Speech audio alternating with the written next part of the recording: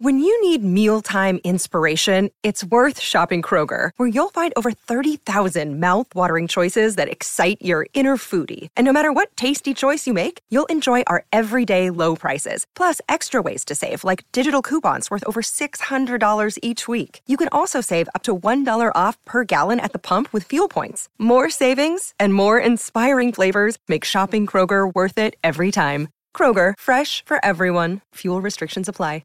This is the MD's Fantasy Football Show with Dan Mader, giving you the X's and O's of all things fantasy.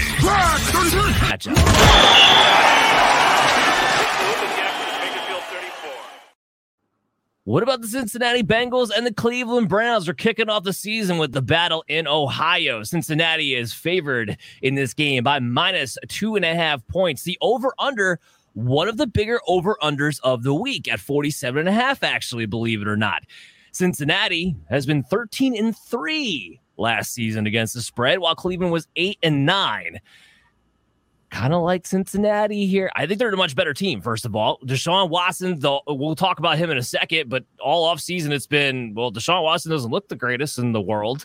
I like the Jim Schwartz hiring for the defensive side of the ball. And I just don't care about Joe Burrow not practicing in training camp because he never practices in training camp, and it doesn't really seem to matter. The Bengals are a field goal better than this Browns team right now, I think, at this point, kicking off the season. I might lock them in, but let's see what Chris has to say. Yeah, so I might be a little bit more worried about Joe Burrow than you are, Dan. Joe Burrow, whether they're not playing, maybe that's not going to hurt him. But what you haven't seen Joe Burrow do with the last 2 years is start off well. He tends to kind of start off cold. This offense in general doesn't really hit its rhythm until week 3 or 4. So I actually think Cleveland's going to steal this game. I think the defense is better this year. I think their offense has a lot to kind of prove. And I think that when it comes to the running attack, they're going to have a hard time stopping Nick Chubb in Cincinnati. I don't love this defense. I think they're going to miss the secondary guys that they've moved on from that were in Atlanta now. So I think this is a game that is going to be a steal for Cleveland, actually. No, he wants to go with the underdog there in Cleveland. Fine, I won't lock in Cincinnati, but I am going to go against you and say that should be a ticket that we cash. And we'll see how that one works out, and we'll record it on social media later on in the week. Let's get into the fantasy minutia of it all. Briefly. Go ahead, Adam, jump in. I love the under on that. The under on the 47.5. That's actually an excellent point by you. Do you want to elaborate? Yeah, both quarterbacks I'm concerned about. I agree with Chris. The Bengals have not started off seasons very well, even when they have been good. Last year, granted, a good portion of that I think falls squarely on the shoulders of Zach Taylor, and hopefully he can learn from his mistakes. But we'll wait and see on that one. I'm concerned about the Cleveland offense, and I think this division as a whole, both historically and gearing up to be right now, kind of a low-scoring, more defensive one. I think Cleveland's kind of moving in the right direction there. Cincinnati a little bit less so. Again, outside of Chubb, I am not high on the Cleveland offense until I see something out of Deshaun. I love their receivers. It's not that. It's that until I see it from Deshaun, I'm not going to believe it. So as a whole, that seems like a really high over-under for me for this matchup. You know what, Adam? You've swayed me to your argument. I want to put a unit on the under as well. I like that a lot. Let's talk Joe Burrow, gentlemen. As I just said, I'm not worried about him, so I'm a little higher than the ECR. I got him at QB5. He started at QB7. Obviously, the conversation here is not about, are you starting Joe Burrow if you drafted him? Because obviously you are. You spent a 4th-round draft capital to go ahead and get him. But, Chase, we get to you here. He's back in practice. His average against Cleveland is 295 passing yards and 2 touchdowns. That's been his career average to this point. Yes, they have a new defense under Schwartz. So where's your expectation for Joe Burrow to finish this week? I tend to be high on him as well. I mean, I know he's been hurt, but it's a calf injury. I know that a quarterback needs his calves, needs to be able to push off, needs to be able to run. I get all of that, but I think Joe Burrow is tough enough, and it's important enough, being a division game, being week 1, being that they don't have a history of getting off to a great start. I think he'll feel the pressure to get in there and make it happen and be the magic Joe Burrow that we've all come to see here. I like him in this game. I like the Jim Schwartz hire, but again, I gotta see these pieces fit that they've brought together here before I believe it. So, okay, yeah, we're obviously gonna play Joe Burrow. The guy I don't know if it's obvious is Deshaun Watson. Now I have him ranked at QB 14, so he actually is asked on my top 12. If I had another option, I would play Deshaun Watson. Now, he's not a must-sift for me because depending upon how your draft went, you probably drafted him to be in that top 10, top 12 area. And it's a question of, did you draft another quarterback to pair up with him who has a good matchup in week 1? So it's going to depend on what your roster is. But he's not a must-start for me this week, even though ECR has him at number 11. I still have this I need to wait and see kind of vibe. Chris, I'll kick this back to you because you did bring up the safeties missing from Cincinnati. And last year, they were pretty rough on the quarterbacks. They were 4th in fantasy points allowed to the quarterback. They only gave up the 20 most passing yards. It was not an easy matchup. Maybe it is easier on paper this week. But there's a part of me that still needs to see Watson show that he can be at least better than what he was last year before I maybe fully believe it. What do you think?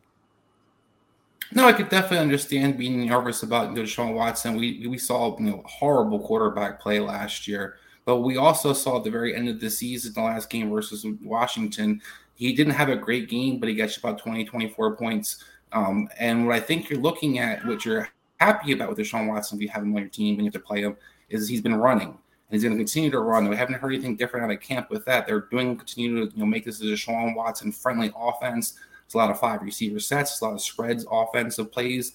They're going to be using a lot of shotgun. So you're going to have with a Nick Chubb, a guy who's, you have to always have an end or a linebacker paying attention to. Deshaun might be able to have a couple of keepers, be able to get you some yardage on the running game. So I don't think you're going to have, a terrible game. I understand being worried about maybe the ceiling. You don't get vintage you'll get vintage Deshaun Watson yet.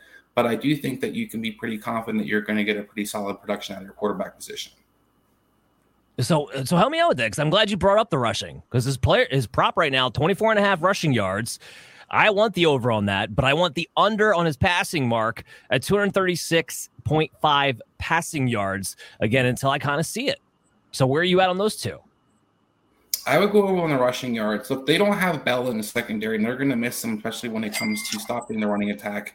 I know that the Cincinnati defense was pretty impressive last year, but when you look at the pieces they missed, particularly the safety position, that's their guys who were finishing their leading tacklers. So I don't love this linebacking core overall, and I think there's Deshaun Watson, like I said with Nick Chubb, you're going to have to respect him, and you're going to get some yardage off Deshaun on a couple keepers. Yeah. Okay. I like that. So we're cashing on the over on rushing yards aggressively. Nick Chubb, not a lot to talk about Nick Chubb. I got him ranked at 4. ECR has him at 3. It's just, whatever. Like, who cares? He's starting your lineup. He's a big RB1. We absolutely love them. So I'd rather ask Adam this question about Joe Mixon instead, because he was a little bit more of a polarizing player as far as where he should be drafted in leagues, where he should be valued as far as the top 12 is concerned. Now, I aggressively had him inside my top 10 all off season long, even before, Ezekiel Elliott signed with the Patriots and people knocked Stevenson out of the way and all that jazz. I had Joe Mixon there. He's my number 8 running back heading into this week. ECR wise, he's 11. Cleveland was a leaking valve when it came to letting up rushing yards, 5th most rushing yards last year, 27th in fantasy points allowed last year at the running back position. And now all of a sudden, Jim Schwartz, while he takes over, he ain't a dude that was known for actually stopping the run. His is pass rush and pass coverage. So I'm all over Joe Mixon on the over at 50.5, and we'll see if you agree. We'll lock it in if you do. And Joe Mixon being a top 8 player, a running back at least this week. Where are you at on that? Did you say 50.5? 50.5. Okay, yeah. Lock him in. It's a lock. Yeah, 8 is a conversation for me. There's no conversation on 50 rushing yards. I'm 100% there. Definitely a back end RB1 for me. Is it 8, 9, 10? I'm not 100% sure without looking right now, but that's about the ballpark I would put him in. Yeah. All right, I love that. So we're locking in the 50.5. If you guys need any more statistics to help back you up to feel confident in that, he was over that mark in every game that he got 14 or more carries. I'm pretty sure he's going to get 14 or more carries in this game as well. The only last note I'll throw in here about Joe Mixon, the one thing I am going to be keeping my eye on, Does Chris Evans actually get the snaps on third down like he's been rumored to have in training camp? That'll be keeping my eye on in the future, but that's something we'll just watch and get to in the recap next week. Let's talk Jamar Chase. Chase, all right, he's my wide receiver 1 this week. ECR Ham is at wide receiver 2. It's always fun to talk about a guy who's this awesome. Go ahead. What do you get on Chase? Was he your 1 or was Jefferson your 1? Which one was it? I've been higher on Chase all offseason, not just because of the namesake idea. I had him ranked as my number 1 overall wide receiver in my final draft rankings here. And I really think that first off, I think he's gonna be healthy all year. I think we can't just assume that he's gonna get hurt again. And I really like the connection that the two of them have. Nothing has changed ostensibly in that offense. I mean, they've got Irv Smith. If anything, Irv Smith being more of a threat than Hayden Hurst, more of a scoring threat than Hayden Hurst generally was, might draw. I mean, as much as you can draw attention, might keep extra attention away from Jamar Chase. I think it sets up well for him this year, and I think it sets up well for him this week against the Cleveland defense. That, listen, they replaced their defensive coordinator for they had to bring a guy in, so we'll wait and see on that. Yeah, here's what tickles me pink on Jamar Chase is that the fact that he's paired up with T. Higgins and yet was still 3rd in the entire NFL in red zone targets last year and still a 27% team target share. That's what tickles me pink about a guy like that. When he has T. Higgins, let's talk about him. I got him at wide receiver 14, ECR at 15. When you have a guy who's that good as your 1B, it's really impressive. He is your prototype wide receiver 2, though. This is my one issue with the Higgins thing. Like, some people kind of had him in that top 12 territory. I couldn't quite get behind it. I couldn't put him ahead of an Olave. I couldn't put him ahead of a Waddle to kind of get him into that groove because, well, really, frankly, on average, he's about 17.8% team target share. That is a prototype wide receiver 2. So, Chris, do you think Higgins maybe has more ceiling than that, or do you think that's about right? For this week or for the season? For this week. For this week, I think that's a pretty good number. Look, this Cleveland defense has got a pretty good secondary. When you look at the guys, Emerson and Ward, they have one of the better corners in the league. So I look at this for T. Higgins as a guy I'm definitely going to play, but I don't look like he's going to get out there and have a huge game. So I think this is definitely a receiver 2, a guy that I like in my lineup this week, but I'm not necessarily looking for a huge upside. For the season, Dan, I do think T. Higgins is a guy that can, be somebody that you have in the week in out, week out, because unlike Cleveland, most secondaries you're going to face don't have a great second corner. Jamar Chase is always going to get that safety over the help top. So it's like Higgins is almost like stealing candy for you, where you always feel like you're going to get at least a touchdown opportunity or some big play opportunity because he's going to see single coverage sometimes. Okay. Let's talk about Amari Cooper, another guy who I have in a wide receiver 2 territory. I got him at wide receiver 17. I'm a little bit lower in ECRs. I got him at wide receiver 14. Now, obviously, you're starting him. He's in your lineup. Here's why I'm a little lower on Amari Cooper. I didn't like the fact that they have talked about him as being their man beater, not because Amari Cooper can't do it, but because teams mostly play zone. And if Amari Cooper is going to be your man beater, that would make Elijah Moore your zone beater. So I'm a little higher on Elijah Moore, maybe getting a few more targets out the gate than we were expecting. So I'm bringing Cooper down a little bit. I'm pushing Elijah Moore up a little bit more, who I have at wide receiver 47. I think we gotta wait and see how that plays out with Watson, Stefanski, and actually feeding a second receiver before we're gung-ho to put him in. But I don't know. Maybe Adam has a different take than I do on that. No, I love Elijah Moore. I think this landing spot has so much more upside for him than New York did at least the moment that he was traded. Of course, him with Rodgers would be interesting. But, I'm excited for Elijah Moore in the season long, but he is a wait and see for me this week in particular. I'm kind of curious to see how this offense kind of figures itself out with the full offseason with this group. I think the one thing we can both agree on, and maybe all of us can agree on, Elijah Moore is better than what happened last year. I think he is closer to that player that we saw be, the wide receiver 3 over in a 4-week period there when he finally got to shine out with the Jets. I think he's closer to that player. So just keep that in mind with Elijah Moore. I think he's going to be in your lineups sooner rather than later. All right, Chase, let's talk about your David Njoku, who you would play over Kyle Pitts there.